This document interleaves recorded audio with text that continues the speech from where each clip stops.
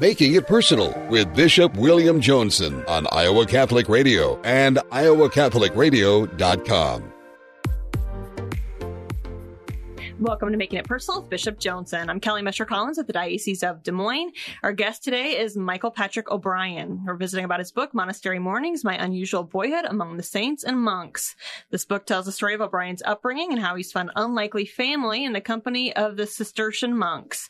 But before we get to today's interview, let's find out what's on the Bishop's mind. Hey, Kelly. Good to be with you again. And October in Iowa, I think all of us have a little lilt in our step and also enjoy the beautiful fall. And the farmers obviously finally able to bring in the harvest. We pray it's bountiful for them and for those who most need the fruits of their labors as well. It was great to be with the people of Immaculate Conception Parish in St. Mary's last weekend, the postponed celebration of their 150th anniversary. So beautiful liturgy in that very intimate parish space that they have. And of course, very Catholic, the sumptuous feed that followed from it. But just to laugh and be present to each other again, the grace that we savor evermore in the wake of the pandemic. And so that was a marvelous thing.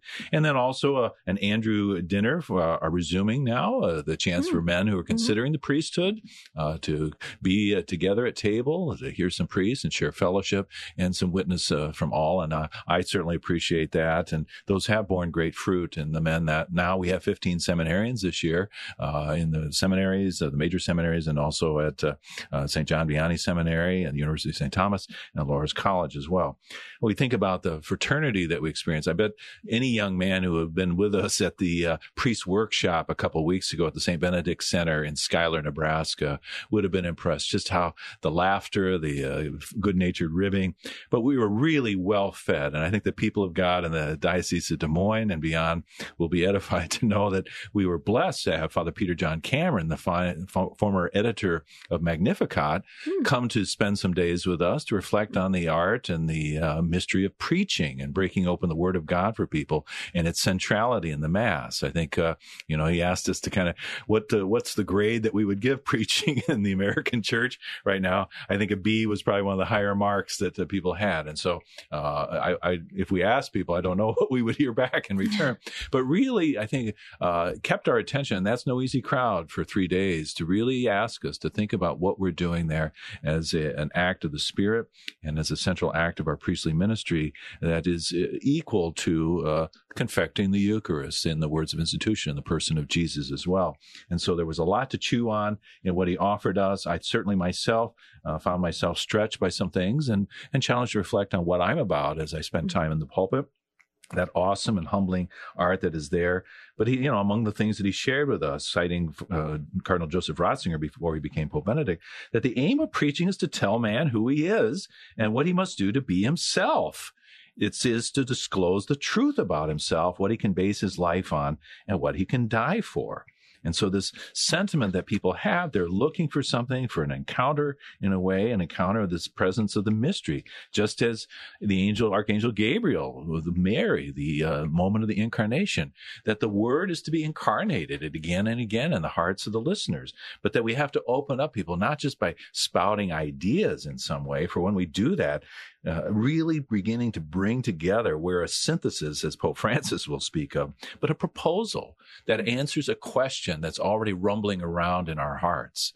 And that proposal is not just going to make suffering go away or anything, but to remind us that God is truly present and to pierce that tedium or boredom that, yes, we know people will very readily check out during homilies. And sometimes they're quite justified in doing so when we are not about this mystery. And that, apart from anything that we say, it's the fact that the priest, the deacon himself, is a committed believer, that he's discovered this for himself as the central truth of his life, and that's what's radiating. And yes, there's going to be emotion and passion that is stirred in all of this, and there has to be substantive content that any humor or anything else that we're about is going to engage the mind. And oftentimes on the heels of a joke, Father Peter would say, is the perfect time to lay some deeper theological truth in people because they're ripe then as a seedbed to receive this. So we'll see.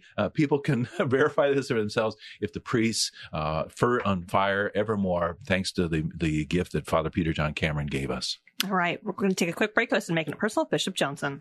Support for Iowa Catholic Radio and Catholic Women Now provided in part by Permar Security, providing security solutions for homes and businesses since 1953. Permar Security is a Catholic-owned family business supplying security systems, access control systems, video surveillance, fire alarm systems, and video doorbells. All alarm systems are monitored out of their monitoring center located in the state of Iowa. Permar Security, 515-244-5660, permarsecurity.com. Support for Iowa Catholic Radio and John Leonetti in the Morning is provided by Five Sons Naturescapes. Five Sons Naturescapes is a Catholic veteran-owned family company providing premium outdoor landscaping. Clean up and restore outdoor living space with retaining walls, privacy fencing, pergolas, paver sidewalks, and patios. Issues with soil settling and water around the foundation and yard? Five Sons Naturescapes can grade and install drainage tile to help. Five Sons Naturescapes online at fivesonsnaturescapes.com.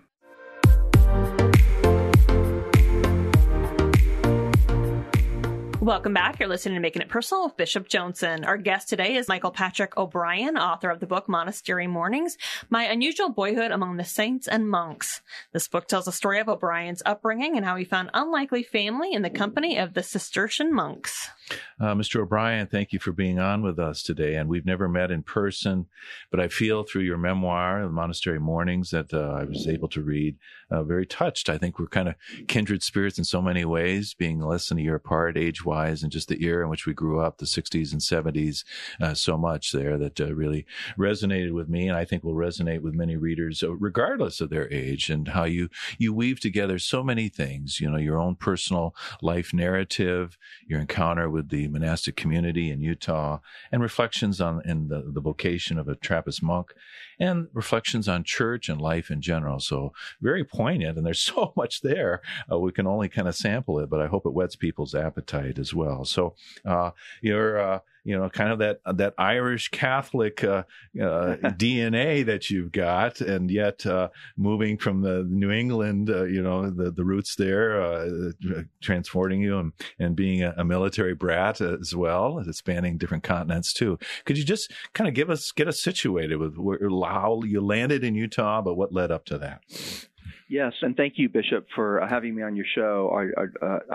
We love our bishop here, Oscar Solis, and if you're a shepherd like he is, and then the people of Iowa are in good hands. So thank you. Look forward to maybe having a chance to sit down with him during the USCCB national meeting in November. But please continue.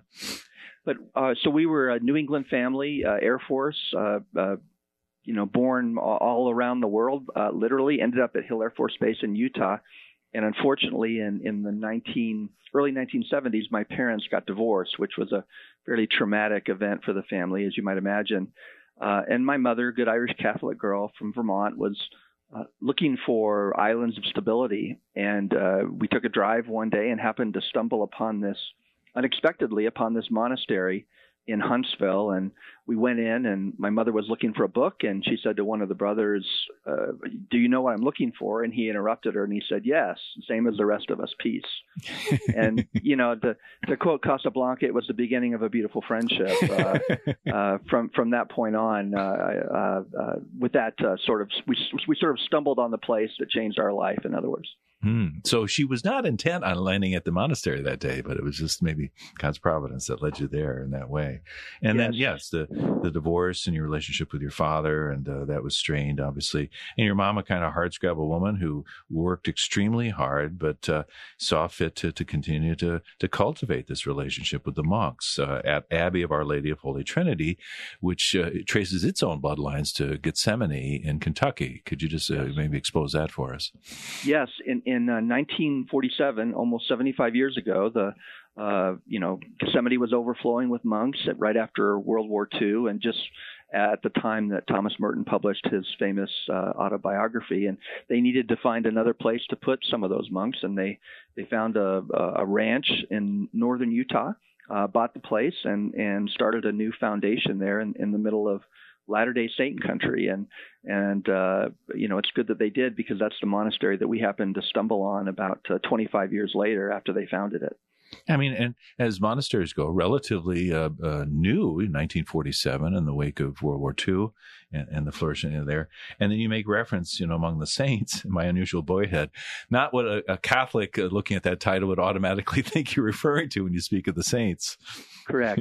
Yes. And although Mother Teresa was here, and that's a story we can share as well, but the saints, the Latter-day Saints, the monks were neighbors to members of the Church of Jesus Christ of Latter-day Saints. And, one of the most remarkable things I observed, and even in my young age, was the remarkable friendships that developed between people of two very different religious persuasions. And a friendship that I might add lasts to this day. We were up at the monastery grounds just last weekend for a picnic, and many of the neighbors came by and bought the book and commented about the wonderful friendships they had with the Utah monks. Oh, and that engagement, that interaction. And of course, they had a massive farm and doing things, obviously their work on the land would resonate with our Iowa and Nebraska listeners here on Iowa Catholic Radio, the Spirit Catholic Radio Network. And for those who are familiar with the New Mallory Abbey just outside Dubuque and near Piasta and Our Lady of the Mississippi, the Trappistines as well, that those are images that were coming to mind for me as you're describing this massive enterprise as well. But you were kind of, as a boy, an interloper almost. They took a shine to you and seemingly received you as well. And you got to know various individuals, and you describe many of them with great fondness, and yet their humanity also shone through very vividly. Yes, for some reason they took me under their wings. I don't know if I was a surrogate son or if they were surrogate fathers, or maybe it was a little bit of both, but they let me follow them around and, pretend like I was helping them on the farm. I don't know that I added much to the efficiency of the operation, but I learned a lot. I learned a lot about work. I learned a lot about integrating, your spiritual life with your work life. Most importantly, Bishop, I just, at that point in time, I was a little lost, didn't have a father. I needed father figures to care about me. And these men took time from their contemplative life to care about a little boy. Mm-hmm.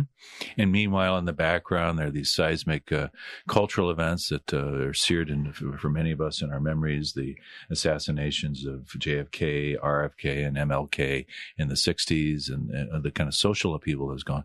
But you hear, in your own family, obviously, but Vietnam and all that precipitated that for your father, maybe some of the challenges he faced in trying to just simply be a father. But an oasis of peace for you, and like you mentioned there, whether you're working with the chickens or the honey operation or different manual labor there, you unpack and expose the kind of rhythm of life for the monks, but then you also begin to talk about some of the characters that were there, including Brother Goodface. Is that right? Yes. Yes, Brother Boniface, dear Brother Boniface, a Polish monk who went right from World War II. He was from Brooklyn. He went right from World War II into the gates of Gethsemane, and at age 29, he was still a novice there when they sent him out to Utah. He spent the rest of his life there, and for a good part of it, he was a mentor of sorts for me. Again, he was as you mentioned, in charge of the chicken coop, and he was the one who primarily would let me follow him around as he did his work, and every once in a while he'd have jobs for me in the chicken coop. From time to time I'd wander off, of course, like 11 or 12-year-old boys will do, and one time I did and rather upset the chickens, and turned around, and Brother Boniface floated into view and was sort of a humming, singing a combination. He calmed the chickens down immediately where I had ruffled the feathers. And I call that my own version of St. Francis preaching to the birds, right? It was Brother Bon and the chickens. Yeah. And you and your mother kind of became the couriers for his great acts of charity, kind of behind the scenes, but really a kind of conduit. However, the enterprise of the chickens was really profitable in a worldly sense, so that it could really support charitable endeavors. It was. Amazingly, as a boy, I would watch him hand envelopes full of cash to my mother, and she would get money orders from banks and send them to priests and nuns in India who were working on water projects and building schools, and to lepers in Molokai, Hawaii. And I thought it was interesting as a young man. Of course, 45 years later, I realized how significant that is, that, a monk making money from chickens and selling books in rural northern Utah is supporting charitable activities all around the world. It's quite a wondrous story if you think about it. Mm-hmm. And so the material support that was kind of radiating outward, and then also his communications. And we think of the Cistercian order, one of the things that the great movie Into Great Silence, with the Carthusians, that they carried out a great correspondence, which wasn't shown on screen, through the internet and other ways as well. But the note that you cite that Brother Boniface had written to a woman in particular, his style: let your God love you, be silent, be still, alone, empty before your God, say nothing, ask nothing, be silent, be still. Let your God look upon you, that is all. God knows, God understands, God loves you with an enormous love. So the balm of those words must have fallen so well on that heart that was received, and just to be in the presence of such a man.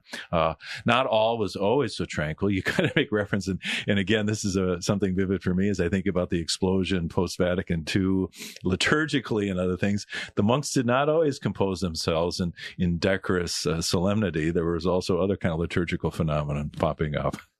Yes. The abbot liked to have balloons in church.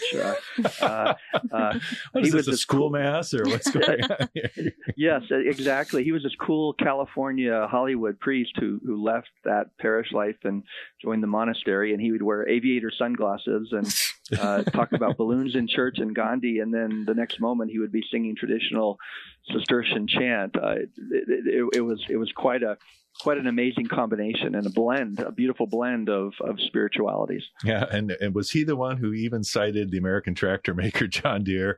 There are no easy solutions, only intelligent choices, or maybe that was in another context. Yes. One of the monks wrote that in his missal as a meditation. So a little secular wisdom injected into the Cistercian life. So it speaks to us here, for whom the green is all very important. I'm sorry, Kelly. Sorry. You grew up with that other religion, the red religion, right?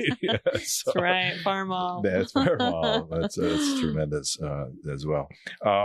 And so the Latter-day Saints and your mother, her spirituality obviously steeped in the kind of Catholic culture, the reading that she did, which was kind of something that you imitated her in, not just reading the encyclopedia, but really becoming aware of the way in which so many great Catholic authors and others are there. But she was also had room for Billy Graham and some of the other spiritualities. Yes.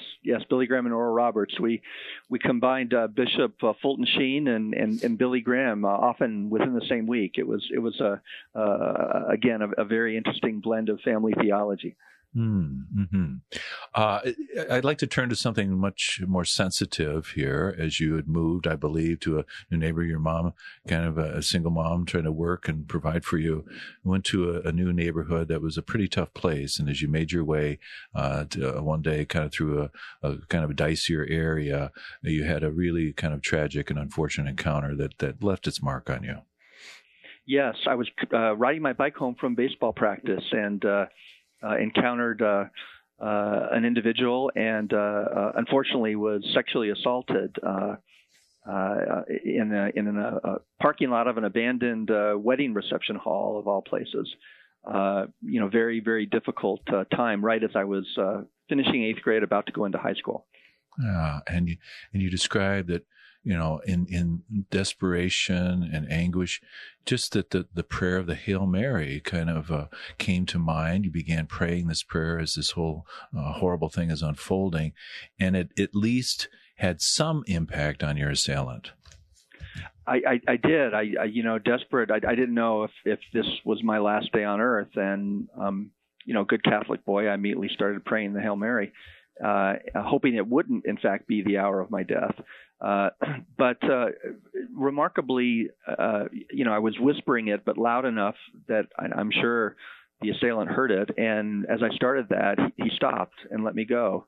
I don't claim to be a great mystic or, the object of great miracles, but it was a bit of a personal miracle in my life that, the patroness of Holy Trinity Abbey, perhaps intervened to save me in that moment. Mary, always a mother. And so you told your mother, obviously she was horrified, and you were, moved to speak with a couple of the priests. And could you talk about the reception and the assistance you found from them? Yes. So this was the 70s, and I think if it happened today, I would be visiting therapists. But my mother, again, good Irish Catholic woman, said you need to talk to some priests, and she found two that we knew well, our family friends, one a Paulist priest and another the abbot of all people of the monastery, and said you should talk with them and they can help you. And I did. I talked with both of them at different times, and they offered incredible support and assistance and love. Something that I couldn't help but reflect on, many years later, as the church was dealing with its own struggles with the child abuse scandal. And it was a revelation to me that, that I needed to tell others and remind others that, yes, there were some very unfortunate incidents where Catholic priests did assault children, but there were many, many more incidents, including my own as an example, where priests and nuns and monks saved those of us who were victims of assault. And that full story, I think, needs to be told. And that was one of the sort of therapies. I call it spiritual therapy. One of the therapies I went through as I was, dealing with the scandal in my own terms was remembering the love and the help I got from Catholic priests and nuns to help me sort of complete the picture as I was analyzing my own relationship with the church in the face of the scandal. I was struck by your vulnerability in sharing this in your memoir, and the pervasiveness of this, and obviously in the church. And we're coming up on our break. I guess I'd like to just talk about that it was, even as you found consolation and healing, this also had its impact on your faith. And so maybe we'll come back and talk about your sense of the church, for better or worse. Happy to do that. We're going to take a quick break. You're listening to Making It Personal with Bishop Joensen. Support for Iowa Catholic Radio provided by the Sarah Vocations Ministry, including the St. Sarah Club of Des Moines and the Sarah Club of Council Bluffs. Sarah is an apostolate of the Worldwide Catholic Church dedicated to fostering and supporting priesthood and religious vocations. Sarahans strive to accomplish their mission through prayer, fellowship, and service to the bishop, priests, sisters, and all in religious formation, and in doing so to increase their own holiness. Learn more at joinsarah.org, joinserra.org. Thank you, Sarahans, for your support of Iowa Catholic Radio. Support for Iowa Catholic Radio and Catholic Women Now provided in part by Permar Security, providing security solutions for homes and businesses since 1953. Permar Security is a Catholic-owned family business supplying security systems, access control systems, video surveillance, fire alarm systems, and video doorbells. All alarm systems are monitored out of their monitoring center located in the state of Iowa. Permar Security, 515-244-5660, permarsecurity.com.